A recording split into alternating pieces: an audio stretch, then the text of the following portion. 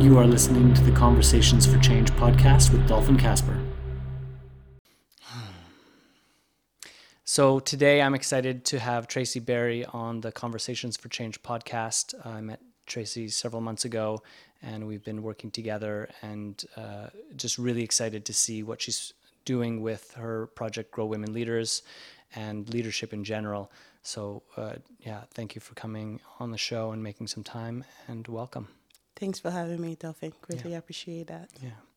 So what I wanted to start with is a little bit about the genesis. Where did the idea for Grow Women Leaders come from? And then maybe from that we can get into a little bit more about your story and what the vision is, because I feel like right now we're in a time where there's so many question marks, there's so much uncertainty. I think a lot of people are worried or nervous, and I think some of that is justified. And some of that might actually hold us back from creating the kind of future that we want, which is really what I see Grow Women Leaders kind of providing. So where did the idea come from? And maybe tell me a little bit about what the journey's been like to get to where we are now. Wonderful. The idea the idea of Grow Women Leaders actually came after the project that I did that started in 2017. Being an immigrant to Canada and the hurdles that we all go through, particularly when you start having kids and having a family and all that. So that gave me the idea to, like, the curiosity of wanting to know. I want to see if other women from other background was going through those challenges, those hurdles, So in 2017, when Canada was celebrating 150th. So I thought it was going to be a great chance to actually just do something, one, for the community, and also just be creative. That led me to come up with a project that was titled Project 150, Accomplished 150 Immigrant Women in Canada. What we had to do with that was to collect the stories, the untold stories of immigrant women, who's going to be talking about their successes, their challenges, and their accomplishments. As a result, I thought I was just going to publish that into a book that would be distributed to new immigrant women, so they don't have to go through the struggles over again, right? So that little idea, which when I started, I didn't have a plan for it, just kind of went a little bit viral within Canada, and everybody was loving that idea. So I think that's at the end of the project, I came up with a book called The Untold Stories of Immigrant Women in Canada.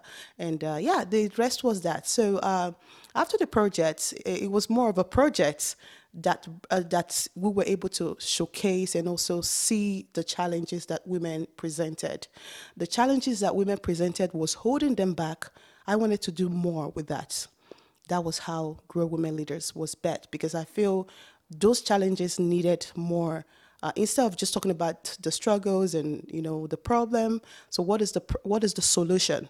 So I feel Grow Women Leaders now is the solutions to those challenges and struggles that was presented from the project. So that was how now I started doing the project, the research of how do we grow women leaders, what is it supposed to be, and before we just launched it a couple of weeks ago. Yeah. Amazing. I'm curious if there were any highlights or particular stories in that process of collecting stories of immigrant women coming to Canada. To me, it seems like such an exciting, rich area to explore, and maybe an area that hasn't been explored enough. Yes. In terms of the real, not just the kind of dramatizations or things that might get caught in a particular news story or a movie, but real women, real stories. What stuck out for you in the creation of that Immigrant Women to Canada, that book project? I love it because I want to have a space, because before I started, I was actually the whole project was created around my personal story of what I was encountering as an immigrant, the integration process, how hard it was. And now you came into Canada, like I came here like when I was 17, and there was no support. My family were back home. I was by myself. Nobody told me what to do. trying to find myself. I was lonely. I didn't have nothing to depend on. The mentality I had from back home when I was growing up, the community I grew up with, it wasn't a community of abundance the way it is here in Canada. You know, there was just so much, beliefs and the tradition and the culture, and also, the disadvantage that I was encountering while growing up, and all of a sudden, I came to Canada, where it's so opposite of what I used to feel back home. There's this ideology when I was growing up as when you get to the Western world, like everything is all rosary, like you're gonna be having a lot of money. Like when you're back home, like people make it sound like there's a tree you pluck this money from. Like all of a sudden you're amazing. You can't even complain, right? So when I got here, apparently it wasn't like that. There was all this pressure on me, and there was just so many things going on that I could not explain. The difficulties that I was encountering. There was no family that was putting me through. There was nobody that was putting me through. The community wasn't really there because everybody was just on this cat race. At this time, there was the possibility of like, I can't do this. I won't be able to survive this. The ridicule, the pain, the maybe not knowing to, maybe now I have a name to it, to say maybe it was depression there, because you have all this expectation, it's not coming to pass. Where do you start from? Like you don't just wake up, you don't want to wake up in the morning, you want to stay in your bed and just throw the blankets and all that. I went through all those phases, and meanwhile when I was going through this phase, there's also the saying of you can only attract your type. People like you will come, you keep attracting who you are. I started seeing other immigrant women that was going through the same struggle. I'm like, ooh, this is crazy. We were looking for a survivor. We're in the survivor mode of how can we do it a day at a time. Couple up with loneliness, couple up with everything that can be out there. And now maybe the idea was to start having babies, and now you're having babies, you haven't established yet. Now when the baby comes, you, oh no, this is another struggle of its own. Like it was just so much. It wasn't just me, and that led, like, meeting all these women. The question that started standing out was, it's not that this, myself included, and these women that I'm saying, it's not that we don't have the potential to want to become what we want to become. It's just that the guidance that is out there, that idea of equality for all, it wasn't just working for me. You know what I mean? Some people needed more support. This is where equity will come in. But how do we become an advocate for these women? I started doing my part. Before I started doing my part in the community, because of all these hurdles, having kids when I was young, I haven't found myself yet. I couldn't finish high school, upgrading. Like I started everything, I couldn't finish because of so much things. I started playing my part to say, how can I start supporting these women? This is where the idea of gathering women and say, let's go walk out, because now at one point I was stuck in the government system, right? Of course, that's where you belong when you haven't really find yourself, right? Which is amazing. That's a great resources and tools that we are blessed with in Canada. But it becomes like a problem at some time, because you're just there, you don't know what to do. And there are also those women that was already stuck in the system. Looking at these women and every other people that was out there, these women stuck in the system, with myself included, it's not that we don't want to do something, we don't want to say something. It's just that we didn't know how to go about, right? And I started playing my part then, like, showing these women how to walk out, how to, we have to be sane, how to move on and all of that. And yeah, it just went on and on and on and on and on. I found myself, becoming an encourager, becoming a motivator, and so on and so forth. So that's where it came. And when the opportunity to say, you know what, I was so pained to say, I want to be the difference. How can I do that? I think that's where the idea of wanting to go see other people from other community, because when you come, you are within the same community. So though Canada was so blessed with diversity, sometimes you're still stuck within who you know, the community you know. So my curiosity was like, I'm going to go see what other women are going through and how they are actually overcoming those challenges. And it took a little bit of time to start birthing. I think that was where the idea of the Project 150 came. And you asked about the stories that we collected during the Project 150. Guess what? We all feel the same pain. It doesn't matter where you're from. We all, when we're going through, it doesn't matter if you're India, wherever you're from, Asia, Chinese, black, wherever it is. I found out that the struggles was the same. Say, for example, a woman that will be all, there are two type of immigrants that I found out when we're coming, when I was doing my project. It is the privileged and also underprivileged, right? So the underprivileged might be those people that will come here as a refugee, as asylum, and all that. The country is war torn and all that. So there's when it comes to integration process, it is different. And the other one would be like, oh yes, you came in as a skilled worker, you came in as a sponsored, you came in as maybe government official. The integration is different. So when we're looking at this, challenges and struggles, I was able to kind of narrow it down to that aspect. But as that, many of those people that will even come as a skilled worker, some of them will be doctors from back home. They have all these amazing jobs. They already have their houses. They have the kids. Just to say, I got my visa. Let me go get a better life. They get here, what they had also imagined would be, it's not the same. These are going to be women now that maybe were doctors back home. Some of them will have to start as a PSW, right? Or some of them will have to start pursuing their credentials because that is what the system require.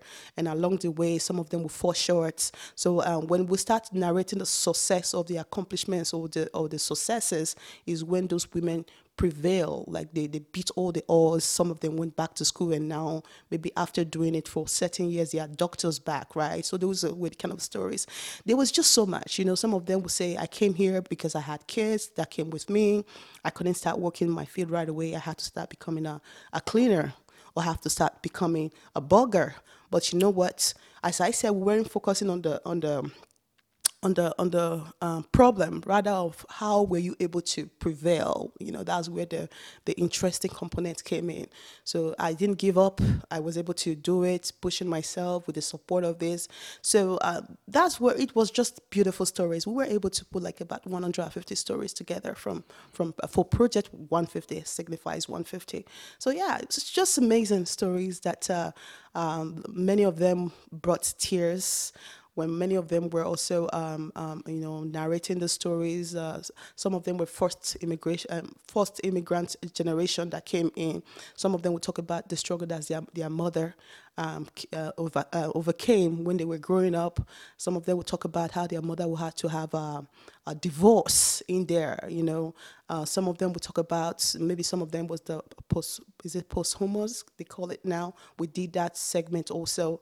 They would talk about, the divorce that will happen, how was their mother able to go through, some of them will talk about cultural barriers, why trying to integrate. Some of them also talk about, they came here as an arranged marriage. It was just so much stories that were gathered that I felt, that's why when we titled the book, we call it Untold Stories of Immigrant Women in Canada. Yeah. It was just amazing stories, and that came from that project of hearing, in addition to my own personal story. Amazing. As you're speaking, I was just thinking about how, there's this distinction you made of people who come who are privileged in a way, skilled workers, educated people, and that their experience is different from this other side where people are coming, potentially running from unstable or unsafe environments. Maybe they have little or no education or experience, and they find themselves in Canada. I also recognize that no matter what you do, if you leave your familiar home and you go to somewhere completely different, there's challenges, no matter what.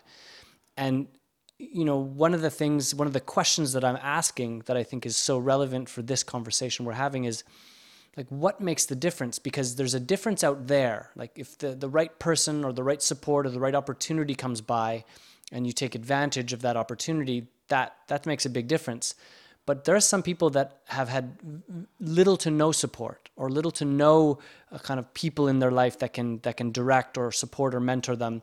And somehow some of these people make it. So they get there.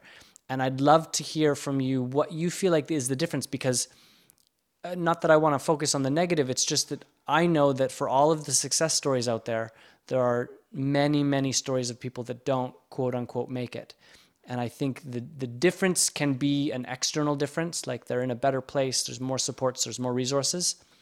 But I would guess and even argue that the more important difference is an inner difference, a difference in where is that person coming from and what are they living for, why are they making the choices they're making. So I'm wondering if you could speak to what you feel like that difference is, and maybe in your own life, because you've experienced all of these challenges you're talking about, what's made the difference for you, and what will keep making the difference, because I know you're going to keep going. The quote, I'm trying to kind of where you were talking. I'm like, I hope I get it right. Where they talk about your network equivalent is your net worth, right? Who you know and how you like who you know, the community you surround yourself with, and who you're with will actually be your net worth. It's There's a correlation between that, because now after studying and having been in Canada now for 17 years, or yeah, going to 18 years, I suppose now, like my families that are coming in, how easier it is with them, right? Let's talk about when we came in. I talked about, I was by myself before I met my partner. We started having kids while we were still trying to integrate. Imagine you're already, it's like they call it from fry pan to fire. So you're having kids when you're not ready. There's the challenges that comes to that because you didn't know, right? The life that we live, and when I get to see the families that are coming in right now, that we're bringing in, or they're coming to Canada because we're already here, they have the opportunity, and the life they're living, it's very different. Because we've made that mistake, and that was exactly what I was trying to prove with Project 150. You can become. I got an article by I think it was one of the newspaper that was like, you can actually become what you see, right? And that's still my belief, and I see it working. And then we can go about that later if you remind me to talk about how that is true. So this our relative now, people that we've seen that will say, okay, hey, we're coming to Canada. We hear that you are there. Somebody just give us your number. We need your support when you come. Just a little bit of that makes a big difference. You don't have to make the mistake, or go through the mistake that I made, and I'm able to tell you ahead of time to say, this was what I did, this is what I did, this was what I did. So my family right now, it took me about 10 years or 11 years to purchase a home, right? So some of my family members now that are coming in, they are purchasing a home in 3 years, because there is the support already. You don't have to start looking for, because we're guiding them. So and that was also what I had seeing the different words was the right resources that maybe was there, but it wasn't just clear enough for that. And when women see me today to say, when they hear about what Grow is doing, or when they get information about what Grow is doing, some of them that have lived through the experience that I lived through will say, "Oh, Tracy, I wish I had had the opportunity to know what." If I have seen this opportunity when I just came to Canada, I don't think that I would have been going through what I went through, you know what I mean? And in addition to that, when I was doing the project too, I was able to find out that one thing is for sure, and that is what's one of the mission that I'm fighting with right now is a supported one-stop space. That is one of the pillars that I'm working with in order for us to actually, for women to grow into what they really want in a time, accelerate their time to becoming successful. It has to be like a space where they come together, educational supports that they can develop with at a supported one-stop space. And that's my vision of making that to be possible, and that is what it is. It makes a difference to say that your community and the resources, because, the idea of when you come here, which is amazing, because where I'm coming from, I didn't even know those ones were there, and you were like, I want to do this. You go to this organization. The organization might be in the east, and they'll say, okay, you're going to be on the waiting list, for maybe 4 months, or when you get to the other places, oh no, we can't service you here. Having to go different places to go look for those resources is very tiring. And also sometimes you're there, depends on the scenario, the province that you are. You can be on that place or on their waiting list for months, and that's too, it's very discouraging. And I think that's where the difficulties of actually wanting to bridge the inequality comes from. Because let's say go back to a doctor that was a woman that was a doctor back home. Like, you come to Canada, she has all this zeal to get started, and now when she reaches out to the organization, they say, oh, you got to wait for 8 months, right? 8 months now, she got to do a lot of things to just go by. I've seen a lot of them giving up, even though they had the potential, just because they don't have the clear support. They don't have the realistic. How can I be doing this when I am flipping burgers and I have 3 kids to take care of? It's not just realistic. So hence, before they could even actualize their vision here in Canada, they give up. I've seen so many of that. So, as you said, your question is, if we can get a supported the vision of Grow right now, that we're bringing to fruition. I feel that there will be a difference in actually, helping those women accelerate their growth, to become useful to the economy, to become a contributor to the economy.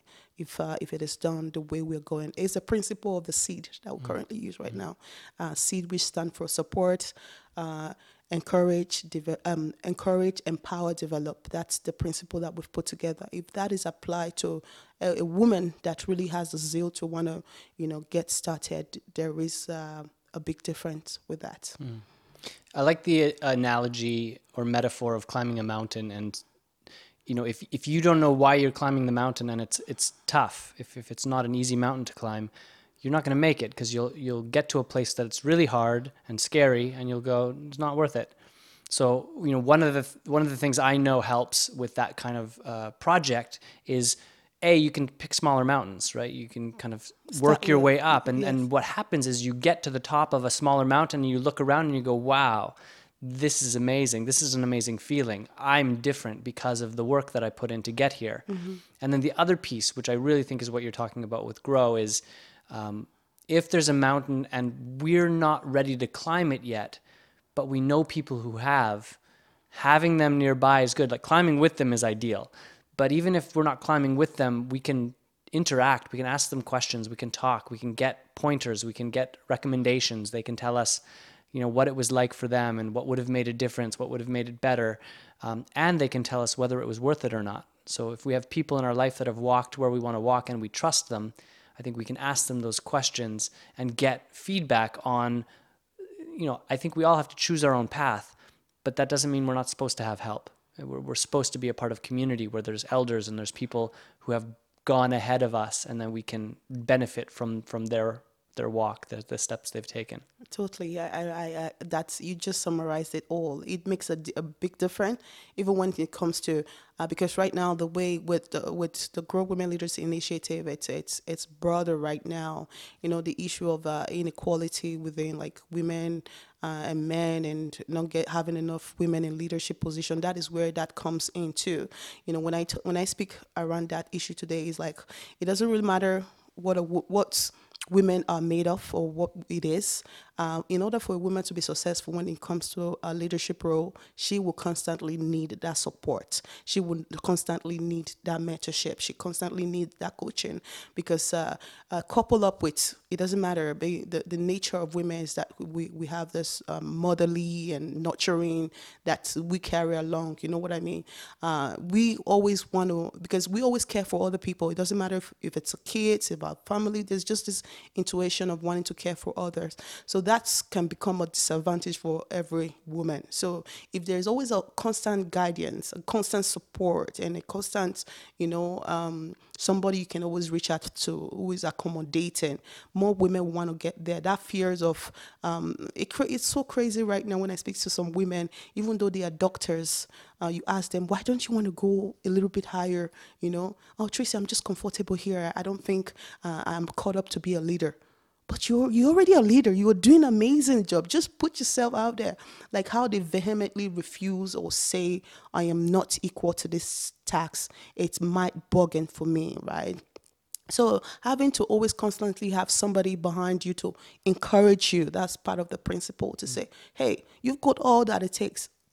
In the course of what I've done in this past couple of years, I have seen how women are rising to say, sure, if you with 5 kids can do this, I can do better. You know what I mean? Or, with the Project 150, when we're done, how women were able to say, Tracy, I'm going to start this business. I'm going to go back to school. Matter of fact, some of our participants running for politics, that was made possible to because of the space that we created. And when these women would come to all the events that we had across Canada, when we showcase those women talking about their story, just something will light up in their head. We're like, if she can do this, what is stopping me? So I've seen a lot of those courageous women taking that leave just as a result of, seeing those women that are talking about it's not a rocket science. You too can do it, and how the difference. So imagine now giving them a supported stop space to say, we can develop you. We can pair you up with mentors. Oh, that is not how it's done because Hess and Hess did it that way. It didn't work. But what make you think? Like, just brainstorming. How many times do I call you sometimes and just say, oh, Dolphin, sometimes I'm having something to think about for days, and when you come in, you're like, this is it. In less than 2 minutes, you're giving me the answer because one person does not have all that it takes. So that's the idea of what Grow Women Leaders is, and we believe as a result of what we are doing now, we're going to be able to birth more women with vision who is going to be contributing to the economy for the future to come. Yeah, I love it. It actually makes me, I've read it as an African proverb. I actually don't know its actual origin, but just what you were speaking reminded me of the proverb, alone you can go fast, together we can go far. Far, And that's true. like I get chills when I say it or when I think about it because, I think it's an interesting conversation and reality of we live in Western culture, like here in Canada, in North America in particular, it's very individualistic. It's very me, mine. And I think there's a place for that. There's a place for self-expression in a culture, in a society. And if we go too far, if we raise the kind of value of the individual too high, we lose community and we lose this underlying sentiment and sense of, oh, we're in this together. We're on the same team and we can actually go way further and climb way higher if we do it together. And I know that if you like that idea, if that inspires you, that's great. And I also know there's challenges and costs that go with that. There's a reason why sometimes we like to go alone because it is faster. You don't have to engage in all of the different nuances of being in a relationship and community. And I don't even make either wrong. I think sometimes there is things for us to do on our own, and that's beautiful. And often there's things for us to do together. That's where the balancing comes in. Of course, when it comes, like last year, after doing all this projects and doing the Project 150, the success that it brought and the vision that I saw, I was able to see opportunity within opportunity.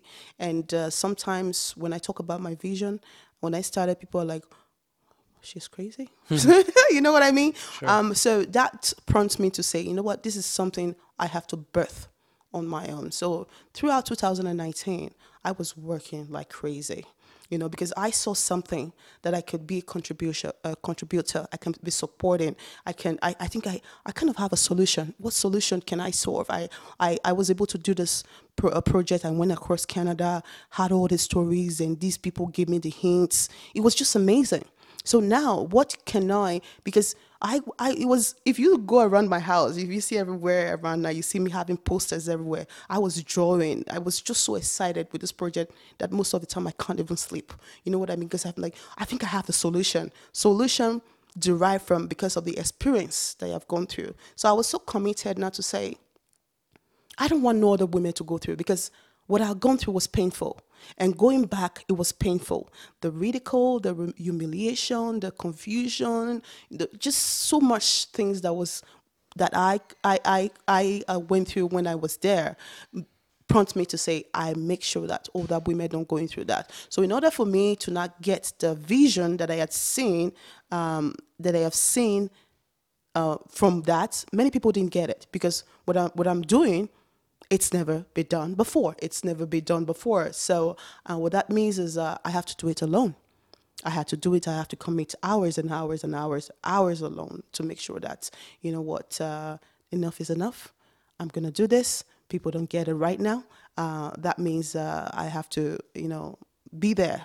Now that it's clear vision right now, people are like, oh, this is what you were saying. So this is where I'm needing the community back now. Everybody has to take to say, okay, this is what it is. You can see it as realistic. Let's get involved. Absolutely. I agree with the idea of, there are times you got to do it individually. But there are times that you're going to be needing community. But either way, it kind of it couples up. Yeah. You can never be by yourself.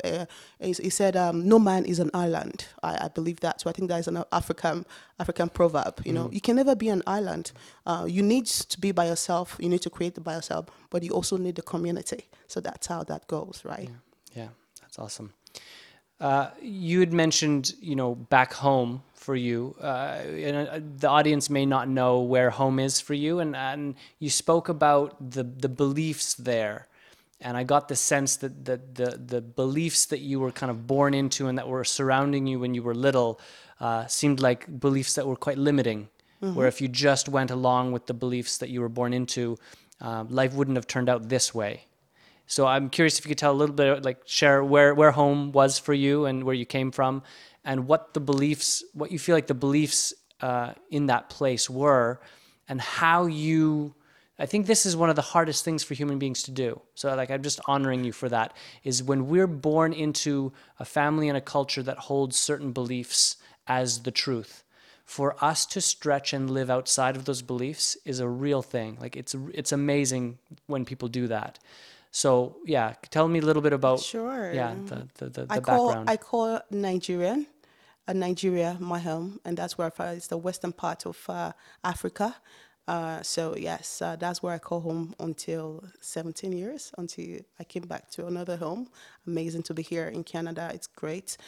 So as you said, we're not just talking about the limited beliefs or beliefs as a whole. We're talking about culture and also tradition that binds individual, that binds male, that binds female. This ideology, even so that it's not spoken, but it's already inculcated into your beliefs of as a woman. You can never be a leader as a woman. You cannot even talk about leader as a woman. You get to this certain stage, you're going to be married off. Matter of fact, your brothers, your sister, your mother, everybody is telling you you got to go learn how to cook because some man is you're gonna become a wife to a husband. You know what I mean? Or oh my goodness, if you don't learn how to clean the house or cook, you can never make a good wife for anybody. Matter of fact, you can go to school because you're gonna be ending up in a mass kitchen. So what those things was actually cementing is cementing you to believe is you cannot amount to anything as a woman. Matter of fact, don't even dream about it because at the end of it, you belong to a man. You dare not dream. You dare not even think of doing so much big stuff. Matter of fact, if you dare to do that, you are going out of the norm. And when you start going out of the norm, that means they start labeling you of what you're not. Oh, you're promiscuous, you're bad, you're cursed, you're this, you're that. You know what I mean? So now wanting to not bring those shame to your family or wanting to make sure that you are in that you're following the culture, the tradition. You just have to behave a certain way. That means you have to let go of your vision. You have to let go of your ambition. You have to let go of things that you want to dear, right? So that's what I find. And when I was growing up, that was the belief too. You're groomed to be like somebody's wife, which it was for when I started doing the project, I was amazed that it applied to many cultures that I came across that was sharing their stories, that limiting belief, and now the religion coupled to that. So just made it very hard for women to even want to dream at all.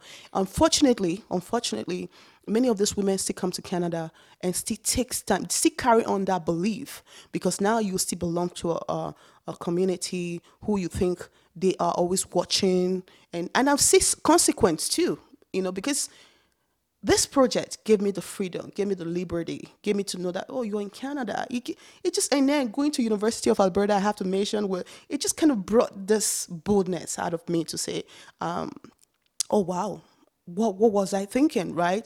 And not me, I'm coming across women too that are daring now based on their education, and after time of finding themselves, they are saying that, oh my goodness, oh my God, I all of a sudden I can see clearly now. Oh my gosh, right? But guess what? Many of these women, many of the way, it doesn't have to be that you're from Africa, you're from that. Many of those women, even some of them that would say, please, here is my story. Don't talk about it. This is what I'm still going through. I don't know where to start.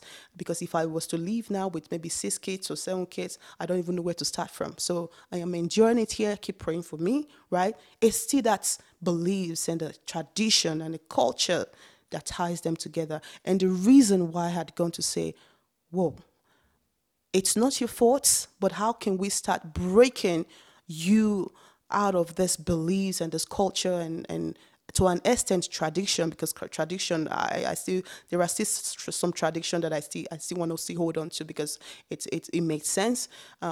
So you can be a contributing factor to the community, to the economy, to your country, and all that, and to yourself. It's what I do through Grow Women Leaders right now. So it's just so much, and guess what? And even when I was in Canada for those couple of many years that I said I was struggling, the struggling was actually tied. I have to say that because this is still about what I go through. It was still tied to what I believed, right? The tradition that I have. At one point, oh my gosh, the clock is ticking. I should be getting married now, having kids, because that's what you're supposed to do. You know what I mean? Even though people that are supposed to be, holding you accountable might not be there, but because it's already inculcated in your mind, you just feel you are indebted to it. So yeah, it was just so much. It was just so much. So even though I was young, I it held me back.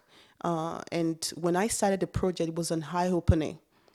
It was an eye opening. So, and when I kind of advocate for women today, and particularly for the minority women that I advocate for, and having a little bit of background in women and gender studies, and we were talking about inequality and how women are still looking for their place on the table, I try to kind of throw into to remember that there is inequality within inequality.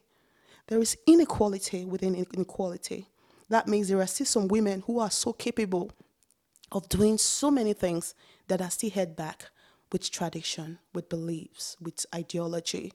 Hence, they are not even in the place of the other women that are thinking that, oh, we want to get on the table. Like getting on the table to become a politician, it's not even in their thought right now. Failing to say, how can I become the leader that I need to even contribute to my kids' life first? Because I believe that leadership starts from individual, right? And then when you're able to take care of yourself, you extend it properly to your kids. And then when you're like, oh, I think I have more abundance, you extend it into the community. And when you are, oh my goodness, after working with this, volunteering and all that, I think I can still go further. I think I'm going to go to the UN. I'm going to run for politics. That's where it comes, right? So we need support of the idea of wanting to, maybe identify those that are really, that has the potential, irrespective of where they are today. Who would have thought like a mother of five like me would be doing all this and be, the tenacity, the resilience, you identify with those great potential and you say, I think if these women are correctly supported, not just supported to, go run for politics, maybe with more support from these women, we might be able to, get them, So we identify those women, we give them more extra support. Now we're talking about incentive, maybe from the government and all that. And before you know, in couple of years, the thought of a little drop of water making a mighty ocean. I have 2 girls right now. You have to see the way they talk. They're so bold. In addition to the privilege of being a Canadian, who I feel that the sky is the beginning of those girls, because everybody wants to be Tracy Berry. Everybody wants to, you know what I mean? Because they see their mother doing it. They have this confidence now. Imagine what these kids are going to be doing in 10 years. You know, if that is what I can achieve for myself, I think I'm doing something amazing. So, in addition to what I'm going to be doing in the future of helping other women become more or less like this, I just say it's just going to be it's going to be a wonderful, wonderful thing to watch and see as it unfolds, right? Yeah, there's like 10 things that I want to talk about in what you were I just know. speaking. So give me a second. I'm going to try and gather my thoughts, and I want to say a few things, and I'd like to hear what Yes, you have to say. yes. Um, I think there's a bigger conversation about the piece of tradition and ideology and belief. And you pointed to it. I think I heard you kind of speak to. It's not that you want to throw all tradition out, but can we look honestly at tradition and go, what belongs? Some traditions are there because they worked 1,000 years ago on a certain level. I mean, they may not have worked for everyone, but somehow the society benefited in some way. It created stability or control of some kind, and so it became a tradition. But that doesn't mean that it's a good tradition necessarily, and it doesn't mean it's a tradition that should carry on.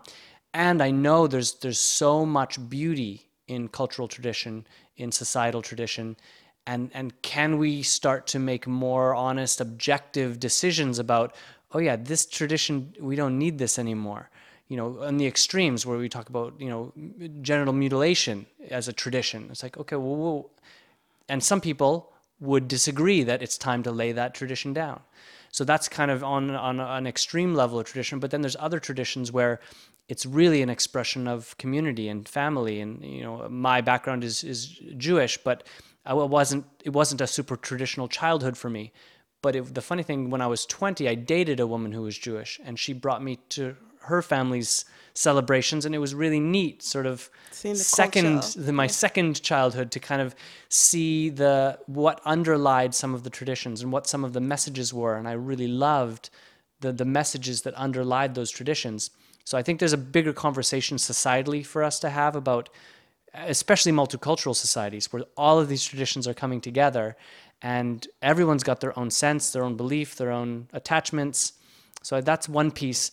The other piece that I thought was interesting is, this difference between the beliefs around equality and fairness, and especially, for women, comparing that with what's going on in the United States or even in the West in general, because there's still a lot of conversations about equality here and equity and what is fairness. And I don't know if you've heard people speak about the difference between equality of opportunity versus the equality of outcome, because not everyone, if you give everyone free choice, not everyone's going to choose the same thing. No. And so then what does that mean?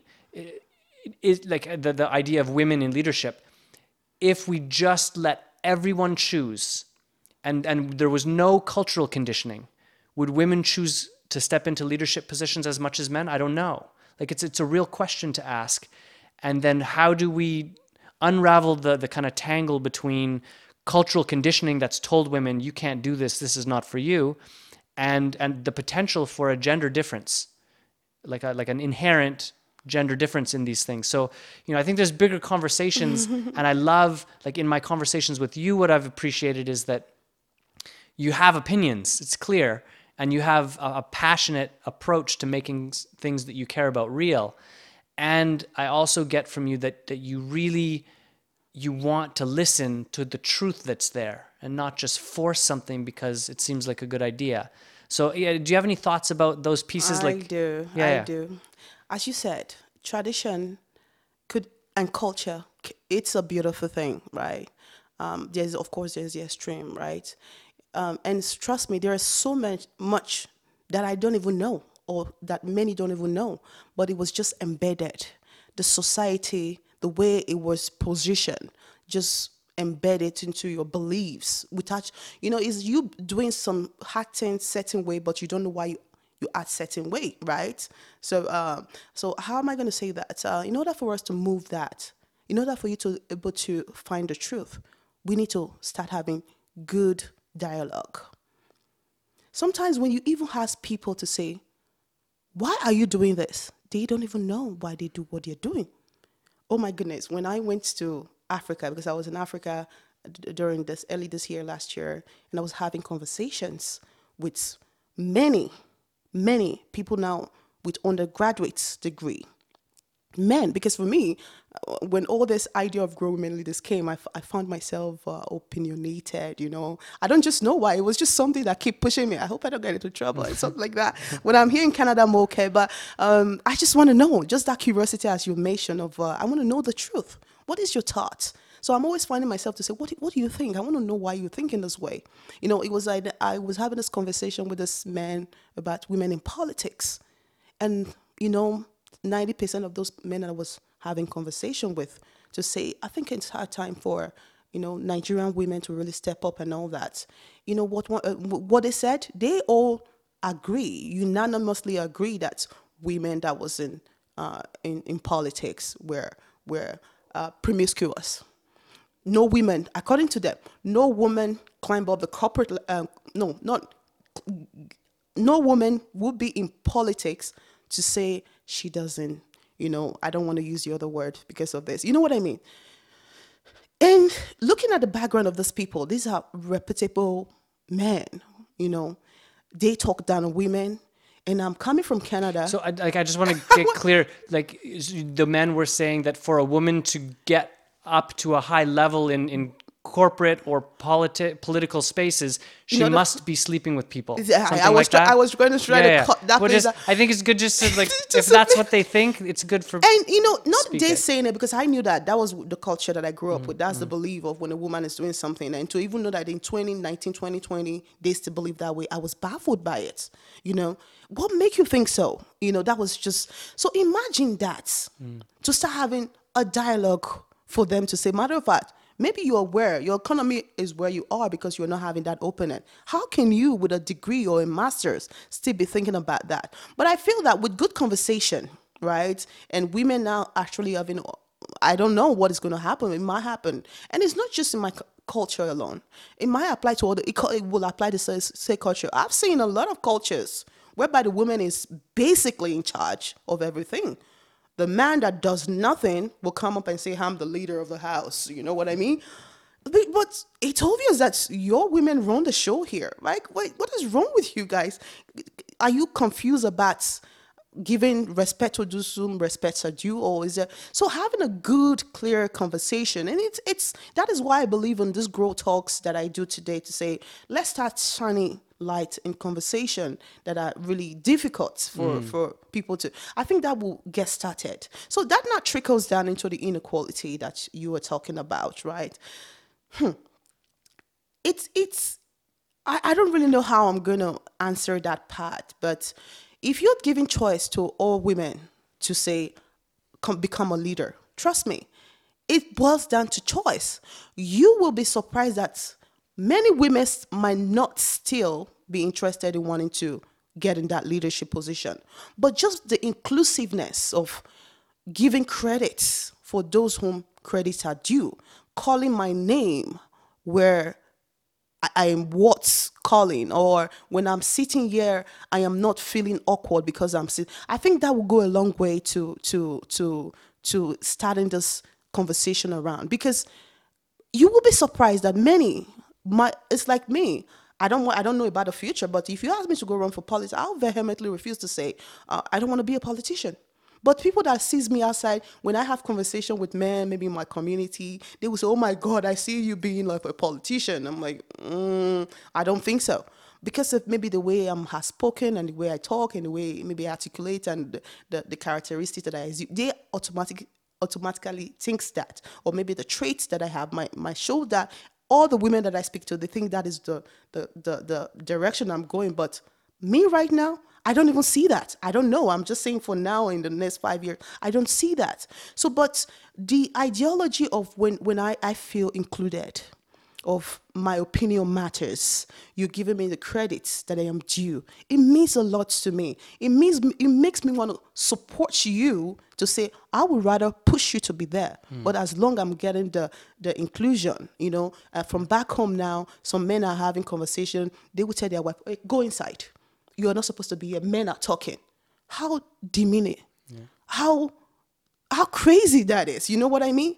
So it's the pain that will rush through you to say, "Are you saying that I'm less?" So this kind of conversation right Totally. now will go a far way. And when it comes to choice, you will be so surprised that many might not be even be fighting for what you're looking for, but just being heard and being included is what many women is looking for, particularly at this day and age and the future to come. I think that's what we need to start having a conversation around. Yeah. Well, it makes me think of two things. So one is that our ideas about leadership, I think, are quite narrow. It tends to be a very traditional perspective on leadership, and I think women have been kind of forced in some cases, but in other cases, just they believe that for them to be successful in environments of leadership, they have to do it like men do it. And I think that's true in a lot of cases to the detriment of society. I think women have this capacity to bring a style of leadership. You talked about the kind of nurturing underlying qualities of that women have. I think there's a whole intelligence to the way women, in their full authentic expression, bring leadership to the table that men mostly don't and maybe sometimes can't do. And we need it. We need that leadership. So like that's one piece that is just really clear for me. And the other one is I'm just thinking about a young girl in Nigeria or wherever she's growing up, and there's a predominant influence of that ideology that women don't have a voice and can't do what they want to do. What I also know is that young children are easily inspired. They see something and they go, I want to do that. And what happens to anyone, but in this case, I'm talking about young women, when a young woman who has an inspiration gets from her mom or her dad or her uncle or her grandfather or her community, awesome, go do it. And we're behind you and we will support you. Like if that consistently happens for that young woman, she's going to make choices that are about her inspiration and not about the ideology or the threats or the challenge that gets pushed back on her from a society that's threatened by her power or by her inspiration. So I love a world where as parents and as community members and as leaders, regardless of someone's gender, everyone's inspiration is invited so that it can be a contribution to society, which is like, of course we want that. How much richer and more powerful is our society if everyone's inspired? That's And correct. and and when I look around, I don't see a lot of inspired cultures. That is what I will, the first aspect of your question, I'll answer that, right? Being a mother of five now, an immigrant, a woman of color, and like, I've got my plate full, you know what I mean? Yeah. But that does not in any way make my vision invalid, right? And matter of fact, it doesn't limit my ambition because a woman or a man that is full of, that has a vision, and also not just having a vision, you have the ambitions to go through it. It's limitless. That's what I believe. You know, when you say you want to do something and you have the strength to want to do it, nothing stops you because you will be able to make sure, you will make sure, because this is the current life I'm living, right? It doesn't matter the setback that you're going to get. People might look at you and say, you must be crazy. Oh, how are you going to do that? A woman or a man with vision will make sure that I'm going to bring this to fruition. So that's why I feel that the society gets it really wrong of just laboring somebody to say, oh God, you've got your hands full, or because you are this, I don't think you're that, or because you have an accent or you have that, they put you in the corner. But something that I am certain, and this is where it might be contradicting to what many of what, these women that might say they are feminists might be, is the opportunity to say, for a woman to be successful, or you were talking about how the society, oh my goodness, the society will mix it, there's this how a leadership look like, for a woman to be successful as a leader. I think there was a comment around that they have to act exactly like a man, like you have to compete. Like I think that is where we are getting it wrong. I think because you will never expect to say, in order for you to compete for this position, and I think that's where the ideology of leadership is boiling and causing the confusion. Do you have this quality? Do you have this quality? Are you going to be able to have time like Mark? Because Mark now, she is single, he has a wife, his wife is full time. So basically, I see that even though they don't speak it, they try to let you know that your male counterparts, this is what they have. They have the time. They have the time. So are you able to do that in order for you to belong? And you see the woman lying to say, oh yes, yes, yes, and then at the end is costing them their relationship, is costing them their life, is costing them their vision of I don't have to only be a leader, I want to be fulfilled in other aspect of my life. And at the end, the woman at the end is like, what have I done after all said and done? So if we start shifting our beliefs that you don't have to have everything that your male counterpart, but rather whatever you choose to do, we are going to support you. That is the principle of the seed that I am implementing right now to say, it doesn't matter if that woman does not have a child right now. It doesn't matter if they have 10 kids or 20. If you apply the principle of seed, of irrespective of what it is, in order for us to have the fairness, the equity, you are always going to be guided. Your decision will be valid. Don't be afraid to speak up, because don't worry, we understand. If we start taking together as a society, you will see more women, even though they are not getting the CEO position or wanting to be a politician. Many of them will rise up to say, I can do more than that, because the principle of the seed is going to be applied to me, and I know at any point in given time I would never be left alone. So I'm ready to give all that I have got, in addition to juggling or doing other things that makes me happy, and the world will never be the same again through my contribution. That's one. And the other aspect you were talking about, maybe if you can quickly juggle me, like you had two components to your question about Yeah, I mean, there wasn't really questions. It was really just about the nature of leadership, our relationship with leadership, and there's a piece that I'll piggyback, and then okay. maybe you'll pick that one up, which is, if I'm the CEO of a company and I'm looking to hire someone to be the vice president, Yes. and I want someone who's committed, I may look for those more kind of well-established traditional characteristics of a good leader. And what I think is that we as a society, in Western culture in particular, we overvalue we overvalue kind of certain kinds of strength and control, certain kinds of ability that have a place and have value. But I think we undervalue some of the other qualities of leadership, like relational capacity, ability to read and empathize, ability to inspire people, not just through like a crack of the whip, but inspiration through curiosity, through digging into someone's passion and then But bringing guess that. what? That is still part of the tradition that we're talking about. And when you go into this with curiosity and you ask them, why do you want to hire somebody like you? Let's start from that. It is easier for me now to say, if I was going to do anything, I'll reach out to my community, right? It's just, I don't know how it's cemented to say, why is that like that? It is still part of that tradition of men thinking like, because even though they may not be taught, but the society makes it look that way, that is how it's supposed to be done. Maybe it's easier. Maybe it gives more comforting. But how do we start changing that? That is what Grow Women Leaders is actually assisting in doing, to say, have you ever thought about this? What if you as a CEO, you get help from Grow Women Leaders and we help you? We would never just help you one time, but keep helping you in order for you to get it right. How does that sound? So that is where we help, because it's, in order for us to have reach a truth in anything that we do, ongoing dialogue has to happen. That is why when it doesn't matter if he's in a relationship, in community, or when it comes to being present at the table, if your voice is not constantly, there's no representative for you at that table, your thinking and what you believe will never get to that table. That's idea, because nobody's going to bring it out.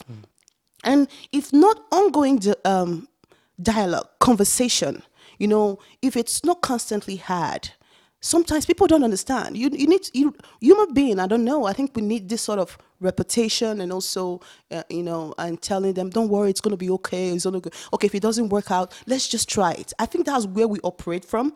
Often. If we don't see that, we just say, okay, don't ask, don't tell.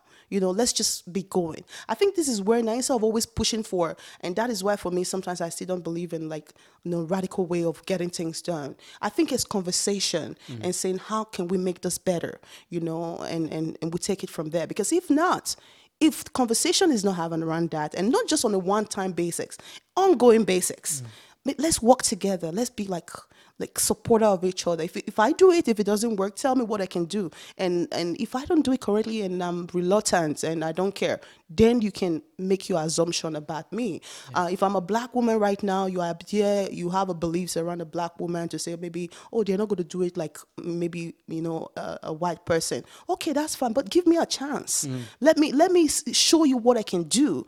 If I don't like it, you can tell me later to say, oh, I gave it a chance before, it didn't work out for me. Then it's on record, right? You're not just giving me a chance to say, okay, let me even have a conversation. That is where the problem stems from, and this is where the problem of the race stems from, because you don't know me that well. You don't know what I eat. You don't know what I talk about. You don't know what my tradition look like. If you give me the time to dialogue, I think I will be able to maybe change your perspective for good or maybe for worse. But either way, just give me a try to do that, and that is how we should bring that into equality when it comes to leadership.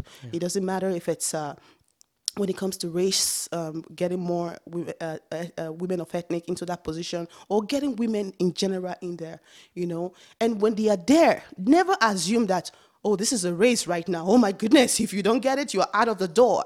That's another component. But it's you. We know what it is. HRO department will make sure that it's like the hospitality department. Don't worry, we're going to make sure that you succeed, because we're going to be giving you everything that you need in order to succeed. And that everything that you need, this is where we're trying to make it, not even trying. This is what I've been building in place to say, we can help you with that. Let's help you support this woman and give her 2 years. If she's really serious about it, she will be able to do it. But women are silenced. It doesn't matter if it's in the culture, in the community, they can't express yourself. Because when they try to, they will like, oh, that means you're not good enough. You're out of the door. That is where all the problem is strings from. I don't know if that helped. Yeah. I mean, I think the other side of that piece, I think that what you just said, when there's not room, when there isn't an honest voice, a legitimate space for voice and for action, people feel shut down. They feel disempowered, and that's for sure going on. People, and also the community. It can Yeah. also include Yeah. the community. What I think also happens, there's this amazing, again, it's like a metaphor, but in the circus, and this may not happen anymore, but I remember when I was younger, I heard this story, and it's in the circus, there's often elephants, and the elephant, the full grown, like this huge, I don't know how much they weigh, like 15 tons, 20 tons, I don't know how much an elephant weighs, but they're big and they're strong. And this huge elephant has this little tiny rope wrapped around its I heard that foot before. and tied to a little peg. For sure the elephant could go and run. And so the story that I heard was, one day a small child sees the elephant and goes to their parents and says, why doesn't the elephant just run? Like they could get out of that rope for sure. And the parents don't know why the elephant doesn't do this. So they go and they talk to the elephant trainer, and the elephant trainer says, well, when the elephant is little, it gets a big chain and a huge stake in the ground. And for the first year They'll of be their life, struggling. it tries and it tries and it tries, and it just has no chance with that chain and that peg. There's no way it's love going to get that. away. And then as it gets older, the chain gets smaller and smaller.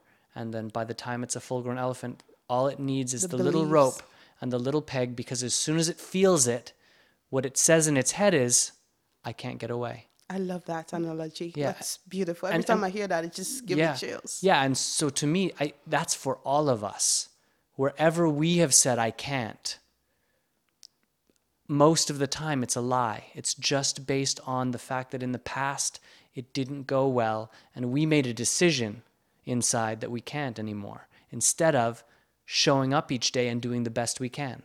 So that to me, that's across the board, every culture, every gender. Like, if we all drop our story and the conclusions we've drawn and we just do our best each day, things can really happen. And the other piece that I totally agree with is the change is not going to come through fighting and through proving some other person or other idea wrong. It's going to come through us showing up and having real relationship, real Relationship. conversation where we can see and feel each other and go, oh, we're different in lovely ways, but we're way more the same than we are different. That's And correct. that makes the difference for Makes people. sense. Yeah, Yeah. because by then you'll be able to know the wants and don't wants. You'll be able to know more about me, what I like, what I don't like, where the gaps are. Until that happens, you will not be able to know where the gaps are. Because we should know that all fingers are not equal, right? People go through challenges in different ways. If only we can just slow down sometimes, and even though you don't even ask question, if you pay attention, you might be able to know, you can sometimes look at people's life and just feel like, oh, maybe or maybe right. And after all said and done, you might be 70% right about that person if you come from the aspect of empathy, of what, instead of drawing into conclusion, and this conclusion resulting in fights and even way getting us down into where we're not into a deeper pit. It's where we have to be coming from, and that's why I really understand. I really love that part of empathy. All these are all said from both sides. It doesn't matter, men, women, or whatever it is. Operating from the part of empathy to say, you know what, I've been here for a while. How can I really support you? What can we do? And maybe if costs are being the issue, but maybe you'll be so surprised too that not even the cost that is the problem. Wanting to just pay more attention, and even sometimes when I was growing up, my grandmother. Oh, she was so lovely before she passed. She was so caring. She didn't have so much, but you could tell that whatever she gave it with love. Now I'm gonna be emotional. Sure. So we didn't have much when we're growing up.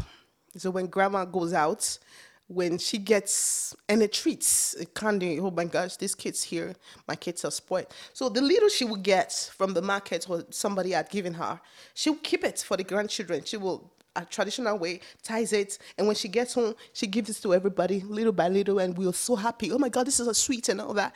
And when we're done, we are like, oh grandma, when we grow up, I'm gonna buy you a car, because we know we're struggling and there was nothing, we're like really poor.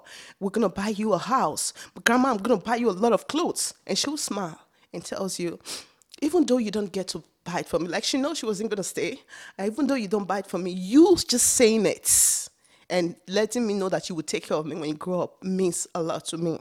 But guess what? She's not here now to really enjoy the fruits of those labor. So that's what I feel that should be like empathy and understanding other people, where they are coming from means a lot. Yeah. When you open your mind to say, you know what, we want to give you a table. We know it might take you a time to get to where it's expected, but you being here every day to learn, your children might be able to learn from that, and just that inclusiveness. It doesn't matter if it's politics, if it's at work, if it's wherever it is, it means a lot. And then that person is going to go home and have this renewed sense of belongingness and strength. And I think that's little by little. I think all this that we discuss about my God, how is it going to get there? It's going to take a lot of work. And that's another part of the mandate that we're actually pursuing, that if we don't get to take care of whatever we're going through, we're still talking about inequality at this day and age. Imagine we're moving into the future, and now the COVID-19, what is currently happening, we don't even know what is ahead of us. And of course now, the fourth industrial revolution, the so-called fourth industrial revolution, might be around the corner, right? Because we've been through the first, second, third, right? So the fourth. So if they are saying that it's going to hit us like a light speed, and the inequality is going to be the order of the day, and the people are already left behind and where we're going, it kind of make me worry to say, what are we doing right now to do the best that we can? So many people still feel included. That's another part of mandate that will go like, let's start talking about the future of work, future of business, and future of leadership. For where we're heading or where we're headed. So yeah, that's where it is. So sorry. Amazing. I know. I Sorry love about, this story. It was so good. I'm so And sorry. the reason I love it so much is that we miss the kind of value that those acts have. Like the act that a grandmother like that, the impact that that has, how it reaches us, and that if we want change, that it's not that we need to give candy to people, of course not, but what that the act of her doing that represented Yes. made a difference, Of course it does. and I love that. Yeah, it's just you including people, Just sit here. You don't have to say so much here, but just it starts with little bit, Dolphin. Totally. It starts with little bit. It's just just be there, just listen to this. You're invited. And that's why I'm loving this dip. I think you were there the other day when Paula was talking about inclusion, diversity, and then belonging, right? So it's that belongingness. And you see people don't really talk about belongingness. That is the main stuff. You can talk about diversity, you can talk about inclusion all day long. But the work is in belongingness, right? And belongingness means that we understand all that we have to go through. Just it takes two to tango. And a little bit of effort, I feel, is going to go a long way, and that's where we should be coming from. I think, and that's what we try to educate corporations, the government, talk about this, and make it easy for people to start at least having a dialogue, Yes. right? And that's what we've been doing since 2017, and we'll go into the next stream. But the conversation is always a bigger part of what we do. Yeah. Thank you so much for joining me today. Thank you for It's been a having total me. pleasure. I look forward to more. I know there's going to be more. I know. For people that want to connect with you or grow women leaders, how do they find you?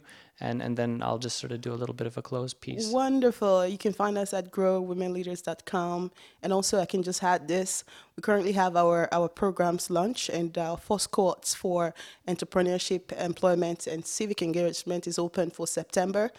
So yes, all the handles of all the social media is Grow Women Leaders. You're going to find us there. And if you want to reach us by email, it's info@growwomenleaders. And you should know that we're here to help support women, support organization and the governments who are struggling with inclusion, diversity, and also, inequality, wanting to bridge those gaps. We're really wanting to do this so we can also really serve as a way for you to make it happen. And that's what we're here, and that's what we Grow Women Leaders. And please do not get it confused.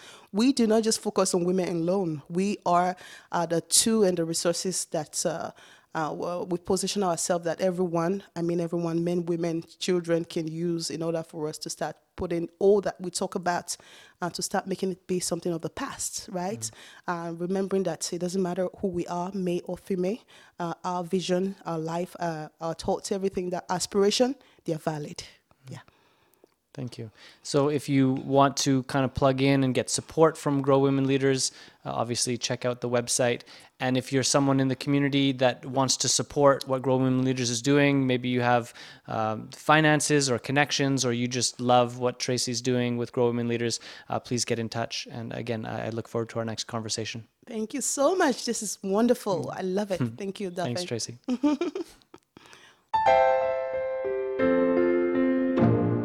You are listening to the Conversations for Change podcast with Dolphin Casper.